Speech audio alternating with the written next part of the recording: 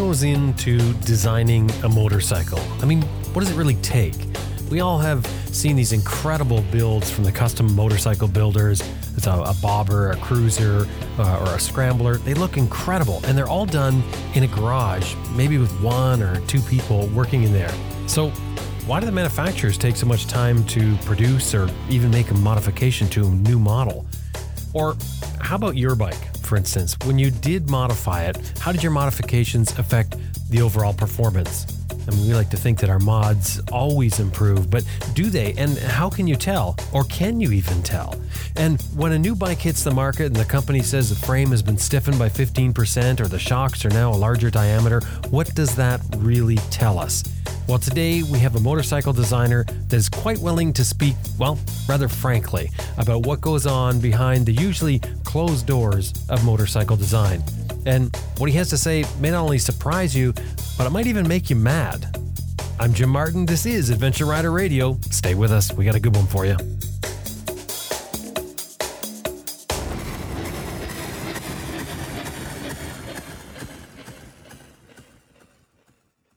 Green Chili Adventure Gear offers American-made, heavy-duty, innovative luggage systems for all types of motorcycles. Turn any bag into motorcycle luggage with this unique strapping system that's easy to use and switch from one bike to another. And of course, Green Chili Adventure Gear is all tested in extreme weather and terrain to withstand the abuse of adventure riding, which has gained them a top reputation for tough, reliable gear. www.greenchiliadv.com. That's www.greenchiliadv.com.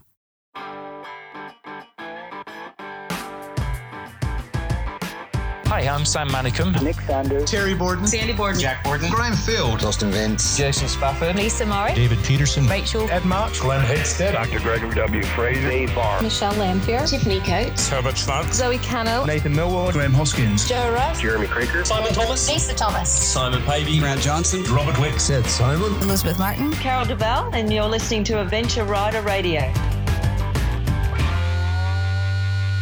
3, 2, 1. Deep breath. Best Rest Products is home of the Cycle Pump Tire Inflator, Tire and Bead Breaker, Easy Air Tire Gauge, and other adventure motorcycle gear. The Cycle Pump runs right off your bike's electrical system. It'll inflate your flat tire in less than 3 minutes. It's made in the USA, and it comes with a lifetime warranty. And Motorcycle Consumer News magazine just chose the Cycle Pump as their top pick in a compressor shakedown. Also, Best Rest is a North American distributor for Googletech filters, the filters that should be on your bike. Visit them at www.cyclepump.com. That's www.cyclepump.com. Oh. Max BMW Motorcycles has been outfitting adventure riders since 2002. 45,000 parts and accessories available online and ready to ship to your door at maxbmw.com. And you can sign up for their e-rider newsletter too. It's free. maxbmw.com. That's maxbmw.com. Michael Ullaric is a motorcycle designer. Yeah, he has one of those dream jobs of designing the bikes that we love to ride. And over the next hour, we're going to talk about motorcycle design, modification, and some ideas and concept that may have you seeing your bike in a slightly different perspective. I kind of like to imagine that this conversation that we're about to have right now is sort of like what it would be to be a fly on the wall in the design department, where you're often hearing things, well, that you really weren't supposed to.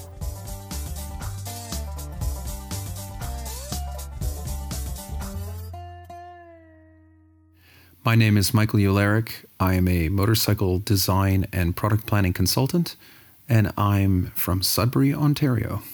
Michael, welcome to Adventure Rider Radio. Thank you. We've been talking for a long time before we even started doing this interview, and that's how good the conversation gets, I think, at least from my perspective. But let's start out with talking a little bit about your background. How did you get into motorcycling? Where does that come into your life? I think like most people who grew up in rural Canada, dirt bikes and unlicensed, two-stroke dirt bikes were kind of everywhere. And like a lot of young boys, they were cool. I wanted to do that. So I had a couple of opportunities to mess around on various motorcycles, not knowing what I was doing. And then I attended a motorcycle show in Toronto when I was 16, went on the last minute sort of whim with my older brother. And one of the contests I applied for was Learn to Ride program with Yamaha and Humber College. I won. And that was it. I was hooked. I got my license, and I studied industrial design. And after a couple of years of working in the toy business, I just thought, well, life's short. If I wanted to do anything in the world, what would it be? And I thought, well, I design products. I want to design motorcycles.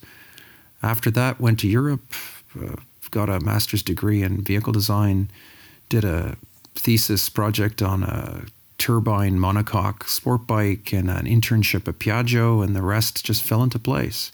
Worked at Yamaha for many years, Piaggio Group in Italy, traveled, lived abroad for 11 years, Italy, Japan, various countries, and then eventually came home to Bombardier.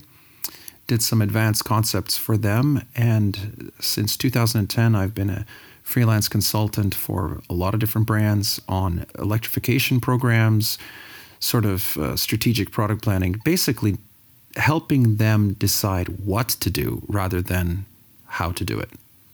So you're still a motorcycle designer? Oh, yeah. Why do you say recovering motorcycle designer? I guess it's, I say that because I recognize my limitations. And per our earlier conversation, there comes a time when every creative professional, maybe less so in architecture, but certainly in industrial design for vehicles, you really need to recognize that your style is getting dated. There are younger, frankly, better designers beneath me who, all over the world, who have fresher ideas and are more in touch with what's happening. So I'm happy to support that activity and on the more sort of business side and planning side, and let them do the wild and crazy styling. What's the SURV, or is it RU moped company? Oh, Tsuru. Yeah, Tsuru is my own business. The initials come from the names of my children, Sophie and Robin. And Tsuru is electric mobility for everyone. Low cost, incredibly durable, made in Canada, and think of the Honda Cub, but electric and made here. And it's mopeds. So mopeds, I guess, are still considered the ones with the foot pedals. That's right, exactly. Except electric this time, and some of the parameters have changed. Legislation has changed since the 1960s. You can't go quite as fast as you could on a gas-powered moped. Otherwise, you would require a license. But like this, you don't need a license or insurance, and you can go anywhere a bicycle can go. Well, when it comes to designing modern motorcycles, I think the same as everything. Everything is becoming very high tech now. And I think I've said on this show before, is something that's apparent to me is that when I was younger, when people fixed things up, vehicles or motorcycles, there was a lot of making things out of nothing. So you'd find some sort of piece that might fit for something, and you would Mickey Mouse it, so to speak, and put it on. Nowadays, with computers and computer controlled machinery, we're coming out with perfect parts, accessories, everything is perfect. And of course, this is in the manufacturing as well. They're manufacturing motorcycles to these incredible tolerances and innovation and design. So what I wanted to talk about was the fact that when we buy a bike, often the first thing we're looking at least for a lot of us, is what can we change to make this bike better? Is there a chance that even though they have all this technology, that we can out-design them in the driveway, that we can bring that bike home and we can do huge modifications and make this bike into what it should be? So the short answer is no. It is the height of hubris for any individual, I don't care what their background, aerospace, machinist, whatever, to think that they can uncover some performance envelope that hasn't been engineered in by the literally thousands of professionals that are involved in the development of a mass production motorcycle today. The nuanced answer is, of course, every modern production motorcycle is a compromise of some sort. Compromise towards longevity, cost, durability, ease of use, ownership, whatever.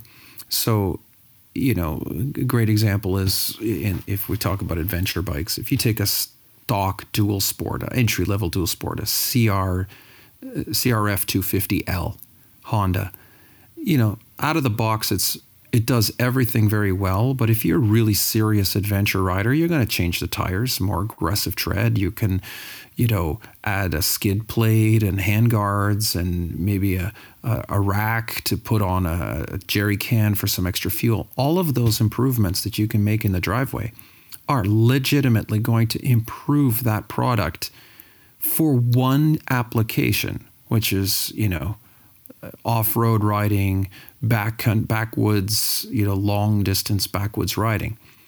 But it will also, by default, make it worse in other areas. It'll make it heavier or less responsive on the road, or reduce the fuel consumption. Plus, it will add a cost.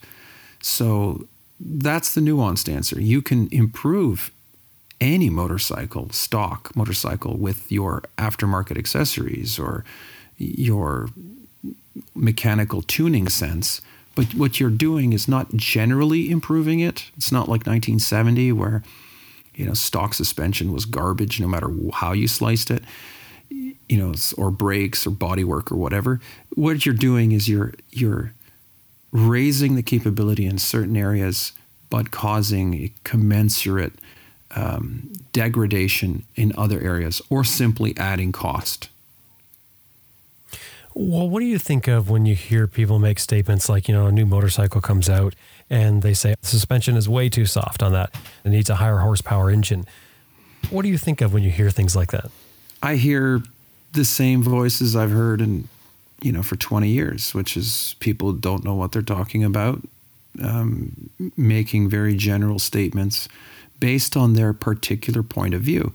They may be 100% right for a specific use. Remember, everybody wants everything all the time. I went to many professional clinics with Yamaha where you have like early pre-production model of a vehicle, and you interview 20, 40, 60 people in the target audience, and you ask them. Everybody says, what do you want? Do you want, would you prefer more wind protection or more storage? And the answer is yes. Would you like more horsepower or, better fuel economy? Yes. And so, the designers of any brand, it could be European, Japanese, doesn't matter.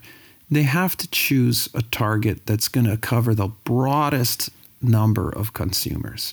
Even the so-called hardcore product, KTM. Oh, we cater to the, off-road super enthusiast. Really? Not really. Because, the person who buys a KTM is immediately accepting that they're going to spend 20% more than they would for the equivalent Japanese model. So there's the compromise. I'm willing to spend more money, ergo I will get more things like CNC machined parts, or that beautiful cast swing arm with the but the rear shock doesn't have a linkage, So everything is a compromise. The CRF, it's too soft. Well, it's a motorcycle for ordinary people. And if you're a hardcore user and you're looking for a 250cc scalpel, yeah, you're going to need to invest to tune the suspension or to your preference. But if you're selling a bike to a person who's just got their license, or someone who just wants a dual sport for everyday use and maybe do a little light gravel riding, then the suspension's fine. So that's the answer there is, the corporation, the manufacturer, is trying to catch as many people into their tent as possible. So they can't make every product to be cutting edge hardcore. They'd never make money that way. When you say compromise sounds sort of negative, but compromise is something that we even have to do when we're modifying the bike for our specific application. I mean, you mentioned changing the tires, for instance. Just choosing a tire is such an individualistic procedure to go through, because I might choose a completely different tire than my buddy that I ride with all the time for different reasons. So, I mean, compromise isn't really negative, is it? It's just a way of trying to get the most out of something for the masses. That is exactly what I mean. I have too much of a European and / Japanese background. Compromise is not a dirty word. Compromise is what adults do. You weigh in your hands. It's not zero sum. You can always take away from something to find gains elsewhere. It's just changing the specificity of what a motorcycle can do. So absolutely, it is. I do not mean it in a pejorative sense at all. When you're designing a motorcycle, what sort of thought process goes into it, sort of in a general sense? I mean, is it designed, from the back to the front to be what it is? How much work goes into the thought process for each individual aspect of it, including the things we're talking about changing, maybe your suspension and your tires and things like that? So it is an involved process. People want to believe that there's some lone genius sitting behind a table and the Italian brands do a great job of promoting that image. But even there, it's nonsense. You have teams of people. You have, in a big manufacturer, you have a project leader. Typically, it's an engineer, but not always. And under that engineer, you have someone representing design, someone representing platform, like the chassis engineering, a power plant engineer, and a marketing person. And all of these people get together and they have subordinate teams of people. The designer has assistant designer, a junior designer, maybe a clay modeler, a hard modeler, a computer modeler, or 2 or 3, and that's just one division. So you have these vast groups of people. And at the top, that project leader and the key 3 or 4 individuals, they sit down with the product planner, and this is where most of my job lately is.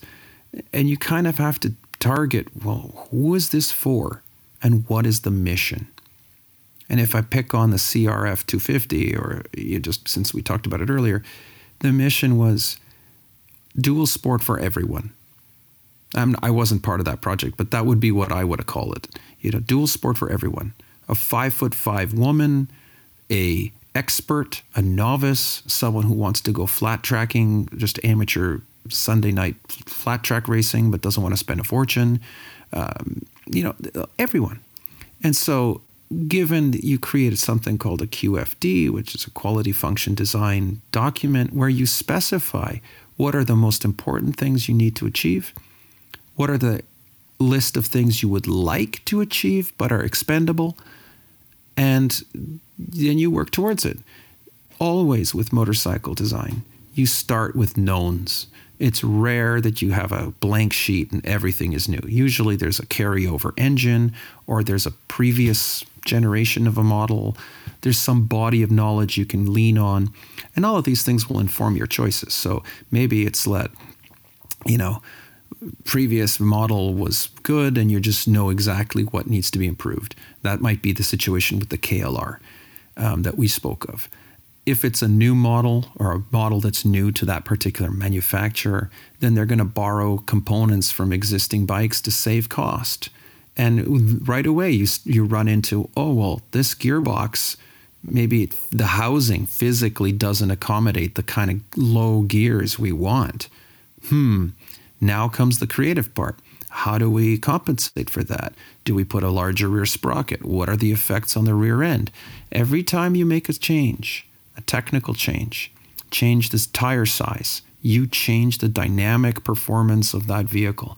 And this is the nuance. This is the pure science and engineering that the average, even above average mechanic, backyard tuner cannot possibly begin to understand and appreciate. Like, we're talking professional engineers working 20, 25 years in the motorcycle industry, sometimes with different companies, and there are groups of them, and they're working together with very large resources to work out so that all of these things come together to form a motorcycle at the end that's reliable, makes money for the manufacturer, is not expensive to work on, and that can work in as many situations as possible. We, in our culture, motorcycle culture, we always have the local guru, the suspension guru, the engine tuning guru, and they're really good at one thing. You need to have 20 of those guys to invent a motorcycle from scratch. And they have to be able to work together and work within a budget and work within a schedule. And that's the difference between factory level engineering and design and tuning in the aftermarket. You mentioned to me before when we were talking about selling motorcycles, and you mentioned about the concept of ordering online for motorcycles. That would sort of lend itself to a more specialized or personalized purchase of a motorcycle in my mind. I'm just running this through as we talk, but I'm thinking, if you could order the bike online, that's about the only way. And of course, this would be ordering and waiting for it to be built. That's the only way you could customize it for each person, because if they've used generalities to manufacture a motorcycle, in particular, that like we talked about the CRF 250, if they use generalities to manufacture that motorcycle, you could then go online and say, okay, I'm not that weight, I'm this weight, and this is how I want to use the bike. And it could change some components and then actually deliver your perfect bike. I think the only fly in the ointment, I think, is for new riders who wouldn't know what they want until after they've ridden for a while. But does that make sense? I mean, that's sort of like the only way you could ever get a bike that's built for you.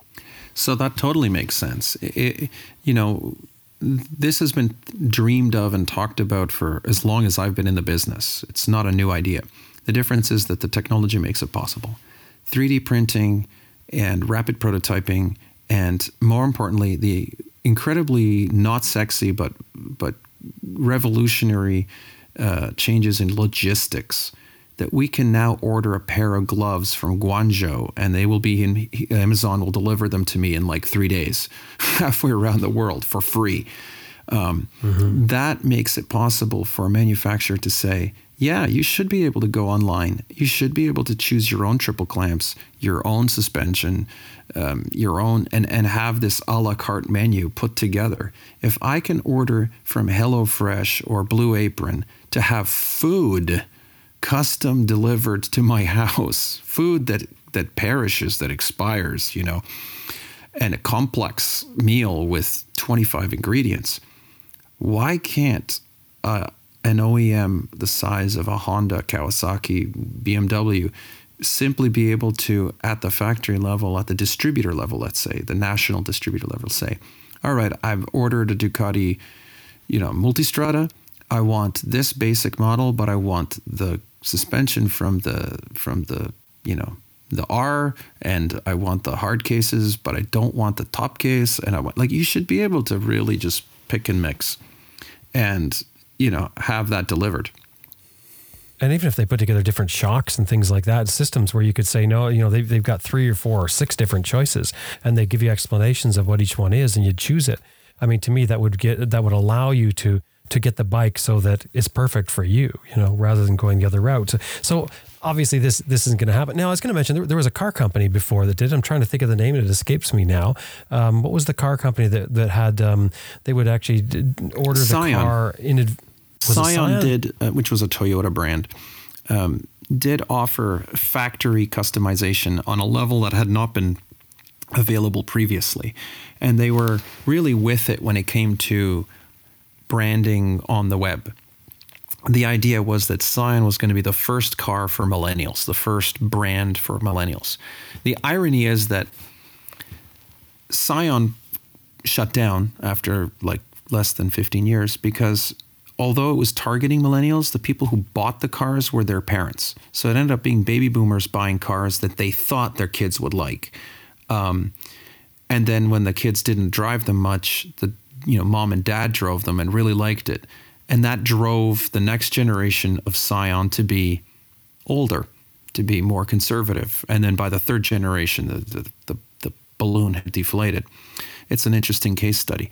But if mass customization hasn't worked in automotive yet, it's because just no one has hit the magic formula. Starbucks is proof that mass customization works, that you can make every individual coffee completely unique to the consumer. And that's something that's, there's so many combinations. I want a blonde latte decaf with a twist of lime and served in this cup. And they're like, sure. And, 90 seconds later, it's done. And they're making profit doing that. So there's no reason why you couldn't do this on an OEM level with motorcycles, especially since most of the components most motorcycles are built that way now. So Ducati right now has a family of platforms, a family of engines, and a family of body styles. Basically 4 of each, roughly. And with that, they provide a catalog of 45 models. They really don't. But what they have done is mastered this logistical trick so that, you can order this bike with this style of motorcycle, but with one of 4 different engines and one of 4 different trim levels and, different levels of performance and so on and so forth. And on the back end, it's not costing them any more. In fact, it's costing them less. So this is definitely something that motorcycle manufacturers are going to do. I just don't think it's going to happen over here. I think it's going to start happening in places like India and Thailand, where the motorcycle market is much more robust. We're going to take just a short break and be right back. And to thank a couple of sponsors that helped bring this episode to you today. But when we come back, we're going to talk about, what should we be modifying on our motorcycles and a whole bunch more. Stay with us.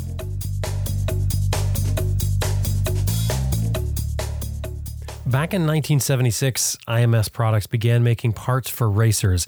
And since that time, IMS has been owned and run by racers continuously, which, if you think about it, is pretty incredible because not only have they hung on to those racer roots, but they've also managed to build a highly successful company by focusing on quality, durable parts built to race standards for both racers and just street riders like ourselves. Now, I wanted to mention the Rally foot pegs that IMS Products has. The Rally peg is a peg with a very clean design. It has an aggressive tooth pattern and a sort of a wider platform than what your stock pegs do.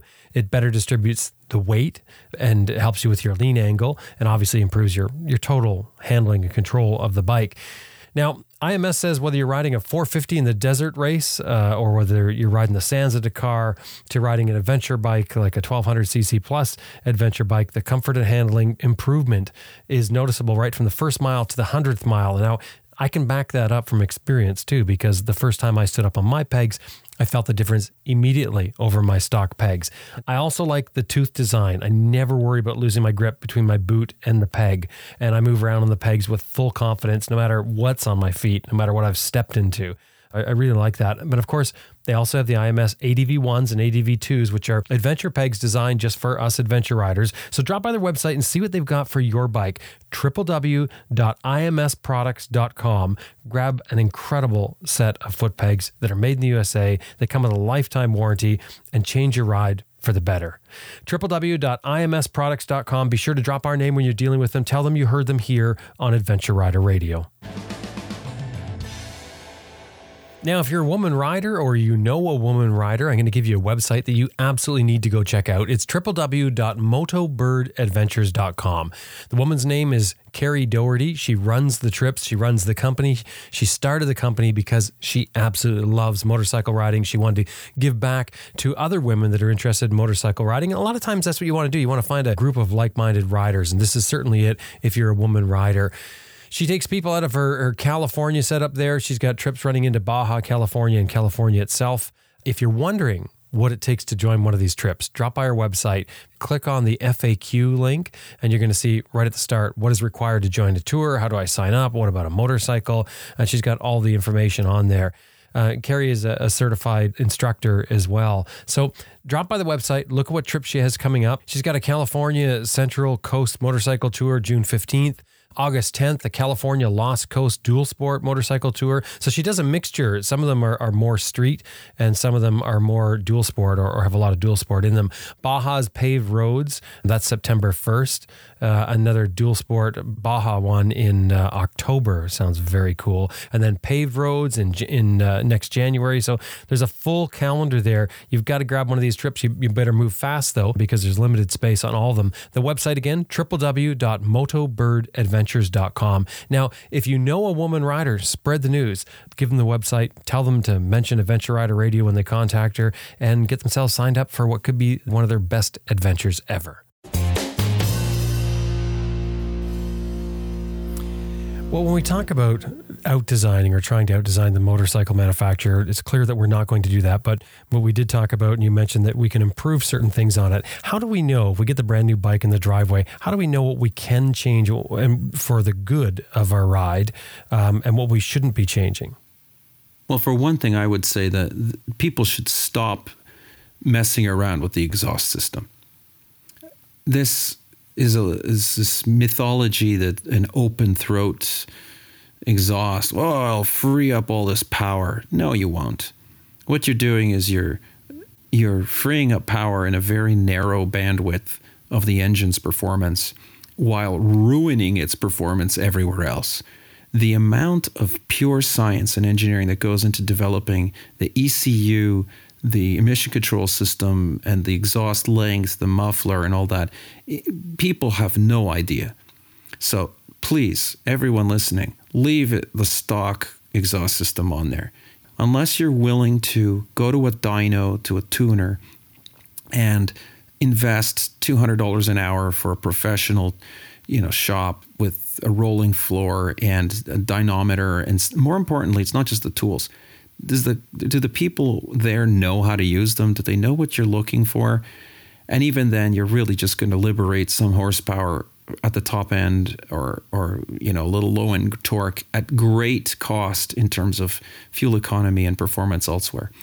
So don't touch the exhaust. There's a lot of people that are going to be disappointed to hear that. Though, is changing something for looks not part of a customization that you should be doing? And in this case, it's for sound. Do you think it's too detrimental to the overall performance of the machine that somebody shouldn't be doing it anyway, even though all they want is the sound, even if they're willing to give up a couple of % horsepower or maybe get a little flatter performance out of it?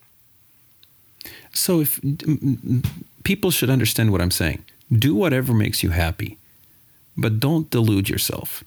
If you think that the look of an Akrapovic exhaust system is awesome and the sound is awesome, and your neighbors aren't going to hate you, then, knock yourself out. It's the same I say to people who are talking about loud pipes saving lives. And, I know I've just, unleashed the gates of hell there. But, science and fact, unfortunately, are really pretty clear on this. If you just like it, that's different. I might disagree with you. I hate open throat motorcycles. They drive me crazy. I'm a motorcyclist. I had a lot of very obnoxious motorcycles in my life, and I enjoyed every minute of it. But it's just, there's a point at which you're really just irritating others for no reason, and you're not making the bike better. You are not. But in terms of aesthetics, make it your own. Strip off the bodywork, change the bodywork, swap out the handlebar, whatever, taller screen, remove the screen, luggage, whatever, go crazy. Don't weld, don't cut frames, and don't weld onto frames, please, for your own safety. Because unless, again, I'm not questioning someone's skill as a welder. That's not the point. When you add things on to load-bearing structures, you are messing with the balance of the whole in ways, again, unless you've not only are an engineer, but are an engineer with the test data showing where the stress points are. You're playing with fire. This is Adventure Talk Radio, so let me use an adventure example. Ewan McGregor and Charlie Boorman on their epic first BMW Around the World video, they broke a frame. They broke the frame because they overloaded it. That's simple. They had too much stuff. They abused those bikes past their, design envelope, and they cracked the frame, and it's on the videos. This is what comes when you over accessorize. So, play within the margins. When the oil change is recommended, change the oil. I know it sucks if you have to pay someone else to do it, but these things are there for a reason, and they're not there to squeeze money from your wallet. They're done by people like me who really, really love motorcycling, who work inside these companies, and we've designed these products for long life if you respect the owner's manual. Okay, so looking at the rest of the bikes, and the common things that people like to change, of course, are tires. I think tires without question, but then it gets into suspension, and we sort of go up from there. Are there areas that you think, when it comes to suspension in particular, that we just shouldn't be touching? I guess no. Suspension's pretty safe. Again, it's all about the quality of the workmanship. If you're doing it yourself, check the user manuals, go online, get a torque wrench. Find the indications for the torque specifications and stick to them. If it's supposed to be Loctite, put Loctite on it. The common sense just stuff. Things usually get bad when people are ham-fisted.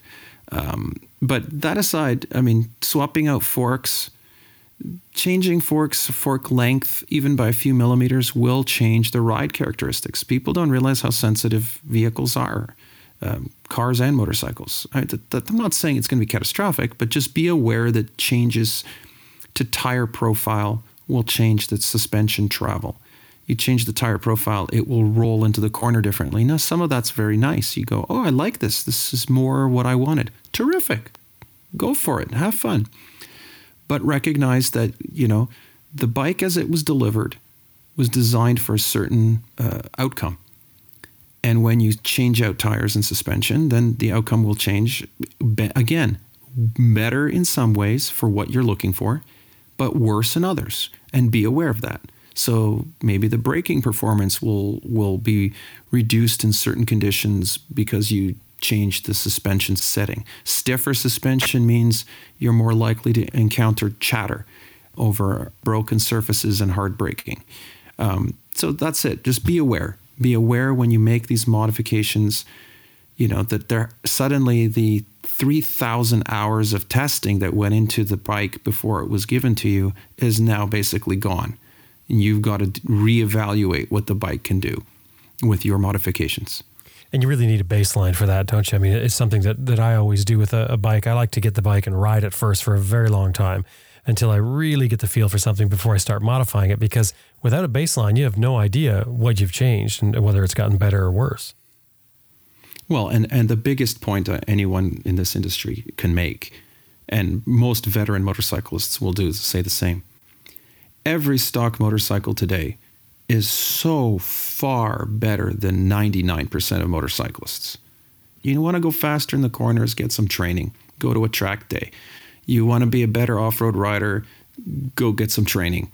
Spend $300 on a weekend's worth of training before you spend $300 on any modification on your motorcycle, because I guarantee you the expert instructor can take a bone stock motorcycle and wax your behind on any course in the world.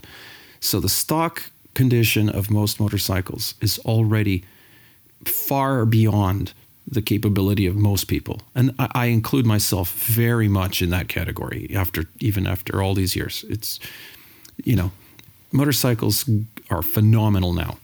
So modify to your heart's content. Make them as unique as you dare. But just stop lying to yourself that if you think you're going to make it somehow so much better than stock, you're just going to make it better for you. And that's terrific. That should be applauded, but you're not making it holistically better. Is there any way to know whether or not we're going to actually improve the ride when we start to mess with things? How do we go about it? In other words, if you've got the new bike sitting there in the driveway, you've ridden it lots now, you know what it feels like. How do you know where to go from there? Or maybe is that an indication that you shouldn't be doing it? The question. I guess I would say that. There's a reason why I said earlier, every region, every province or city has some kind of suspension guru or engine tuning guru. That person has spent many, many years working on many motorcycles and has learned things and failed and learned from those failures. Maybe they were a technician at a factory level for some reason, or were a road racer or off-road racer or whatever. But that's the level of expertise you need. Again, I'm not telling people to not go on eBay and buy some forks and swap out the front end and have fun. Have fun. That's great. I encourage that. But the fundamental truth is you are not going to improve the bike, not knowingly. You need to have that depth of experience. How he's talking about a baseline. You know how you get that baseline? By methodical, data entry, boring stuff. You'd have to ride the same stretch of road, the same way over and over again, and carefully, meticulously note the air temperature, the ground temperature. Was it wet? Was it humid? How did you feel? What did you feel? Feedback from the bike. And if you think I'm exaggerating, How do you think that the factories do it? The test program on every new motorcycle is like that.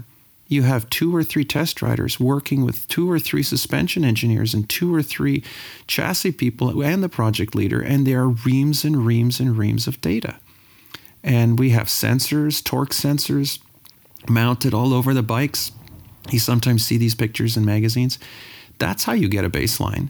Anything else is just seat of the pants. And that's fun. And we love, North Americans, we love the story of the hero, of the super talented, technical wizard who just kind of felt their way through. Well, guess what? That doesn't happen. Okay? It just doesn't. Reality is, think about whatever industry you work in, your day job. How do you get good at it? By doing it lots and by being careful and disciplined. And that's the only way you can know if what your motorcycle's performance baseline is, and have a target of what you're trying to achieve, and then work towards that target. And you're going to work through it by trial and error. There's no silver bullet.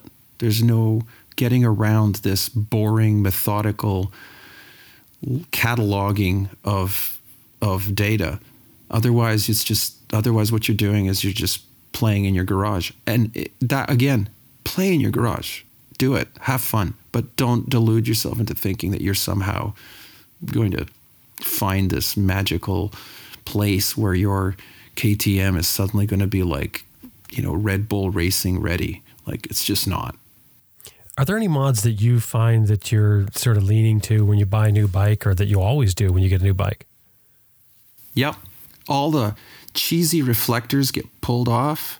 The number plate, usually the big black plastic number plate holder. These are all banalities. I like the bikes to look clean, so I get rid of everything that is really superfluous.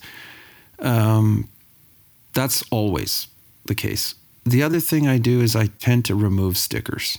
I like bikes to have no graphics. If they've been clear coated, then too bad for me. But in terms of technical improvement, zero. I've had too many embarrassing conversations with senior engineers in my youth. I learned the way that you can't. This is the fundamental thesis of my discussion tonight. Is you're going to be really hard pressed to improve your motorcycle. I've changed tires, to suit what I do more, but and I accessorize for sure. Luggage, racks, and handguards and skid plates and all that sort of thing. But usually just for function or looks. I've changed the paint. So in other words, really soft stuff. And you're talking to a guy who designs and manufactures motorcycles from scratch, like Tsuru, and before that Amarok, the electric race bike. Like, we built everything from scratch.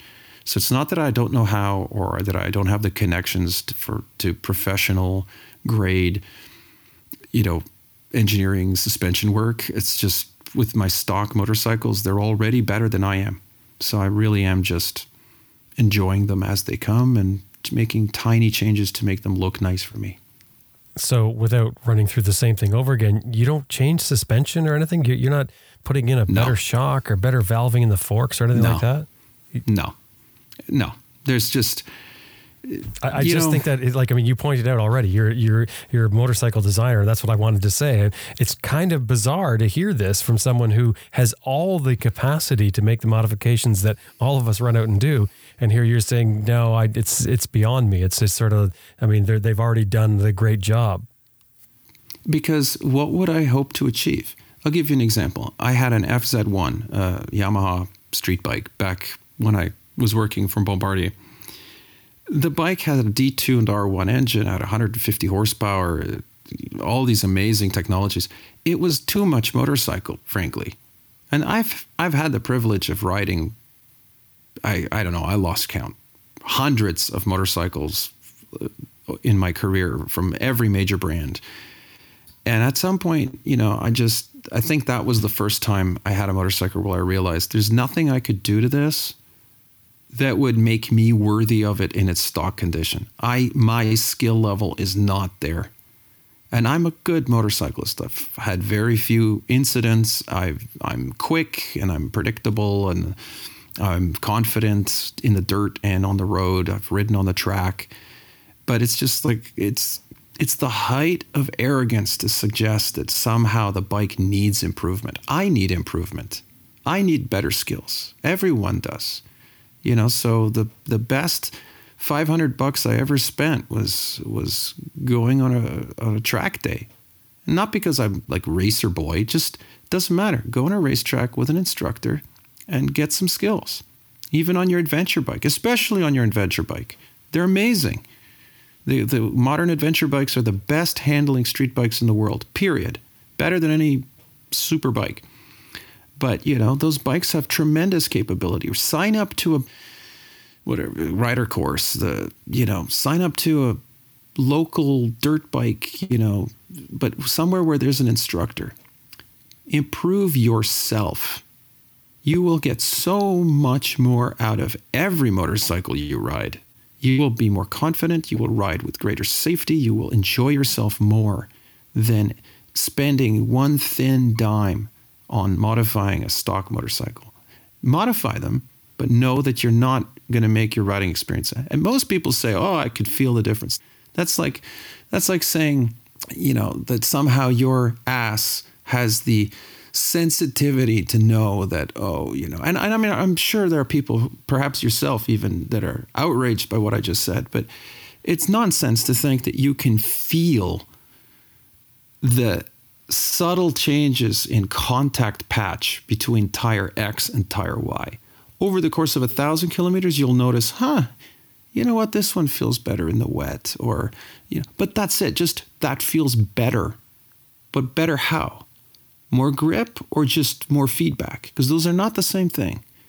And then, this is why test riders at the OEM level, they're paid a lot of money, and it's not just some guy who's like, I'm fast. Nobody cares about test riders being fast. Test riders are valued for their ability to accurately describe mechanical nuance, feedback, and then that gets correlated with the data they're getting from the sensors. So for someone just making changes in their backyard, feeling it through their butt and saying, "Oh, I can tell the difference." Well, I'm sure you can tell a difference, but I'd be hard pressed to describe that with any sort of scientific accuracy.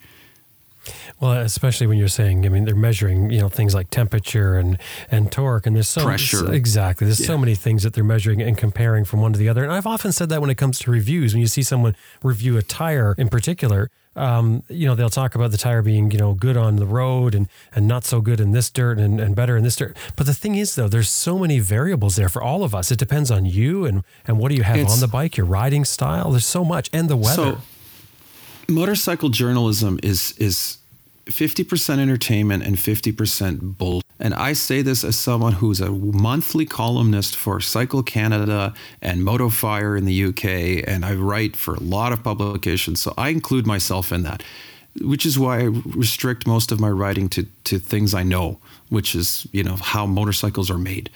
Because I like the guys I work with, and they're great fun, and everyone should read the motorcycle journals of their choice. It's terrific. Read Alan Cathcart or read, it doesn't matter, any of them that have been writing for a few years, and compare the review of this 2018 model and go back 10 years or 5 years. They're saying the same things. This time they've raised the game. Oh, the braking is like last year's model was garbage, but the new brakes are so good.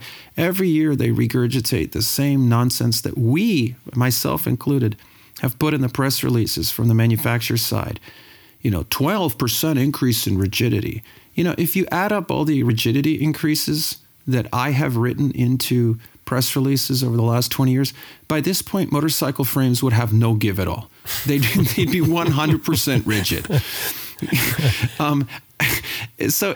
What I'm trying to tell the listeners are, just as you can't possibly outsmart professional engineers designing products for safety and a broad performance envelope, we're also at the same time, we, the manufacturers, are leading you on. Like, we're doing things to deceive you so that you buy our products. Does the rear shock, the actual coil, the spring, does it need to be that big? Here's the secret answer. No, it does not. It's big because big means strong. We paint it yellow and it's big and you go, ooh, heavy duty suspension. And we write some nonsense about how we've increased the fork diameter to 48 millimeters. And everyone's like, that's the must have. We all need 48 millimeter forks. You know what? All that does, yes, it does increase the stiffness of the individual components, but it doesn't increase the stiffness of the fork. That's a function of the way the slider and the stanchion come together. So unless you're Valentino Rossi or you're, Marc Marquez, it's irrelevant. Stop listening to the nonsense we spout off in press releases and brochures.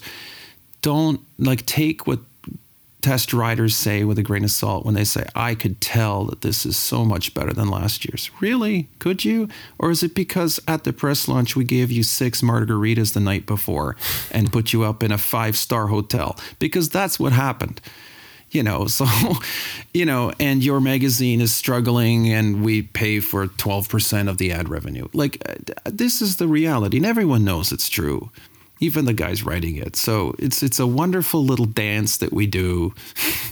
And I've had the privilege of being on both sides of the aisle. And continue to be. So it's buy the motorcycle that makes your heart beat. Buy the bike and enjoy it. Don't worry what your buddy says. He's regurgitating something that they read in a magazine that was regurgitated by a manufacturer that's half true and half marketing. Just go and ride. Go ride. Fix up the bike so that you look at it every time and go, damn, I love my motorcycle. And, make it more comfortable or make it longer range or make it your own. And please get rider training. You always, I don't care how many years you've been riding. Every year you should pay someone to teach you something, and you'll just be a safer, happier motorcyclist, and you'll be way quicker than any modification you could possibly make, over the counter. Michael, great to talk. Thank you very much. It was my pleasure.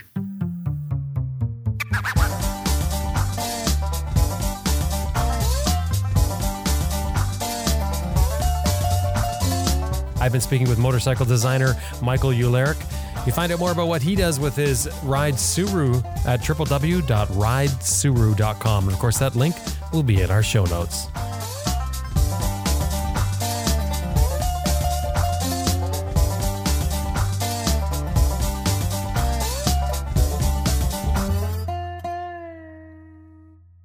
I just want to remind you that this episode was made possible for you today in part by Max BMW Motorcycles at www.maxbmw.com, Best Rest Products at www.cyclepump.com, Green Chili Adventure Gear at www.greenchiliadv.com, and MotoBreeze Chain Oilers, www.motobreeze.com.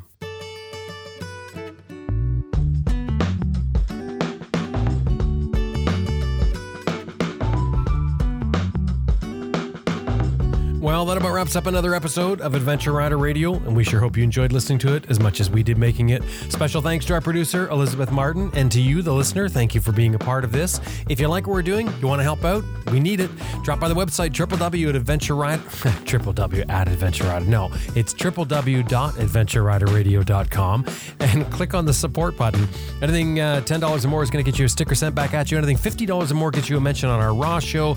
And of course, we have patrons, so that's a monthly program. You can sign up to give the amount of a cup of coffee, a couple liters of fuel, a gallon of fuel, whatever the case is. Any amount that you feel that this program is worth to you, you can do that monthly, and it's just automatic, and then we can count on it. Don't forget, we also have another show called ARR Raw, and that's once a month, roundtable talks, motorcycle travel, and a bunch of other things, me and a group of us on there. Subscribe separately. Again, drop by the website, click on the link. All the show notes are at the website, so drop by the website, check it out. We got quite a bit there, as well as we've got transcripts for you to look at.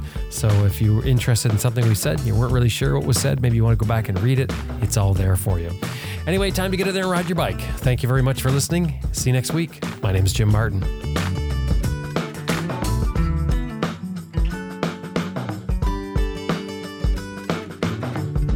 Scooter Tramp Scotty, coming to you from Adventure Rider Radio.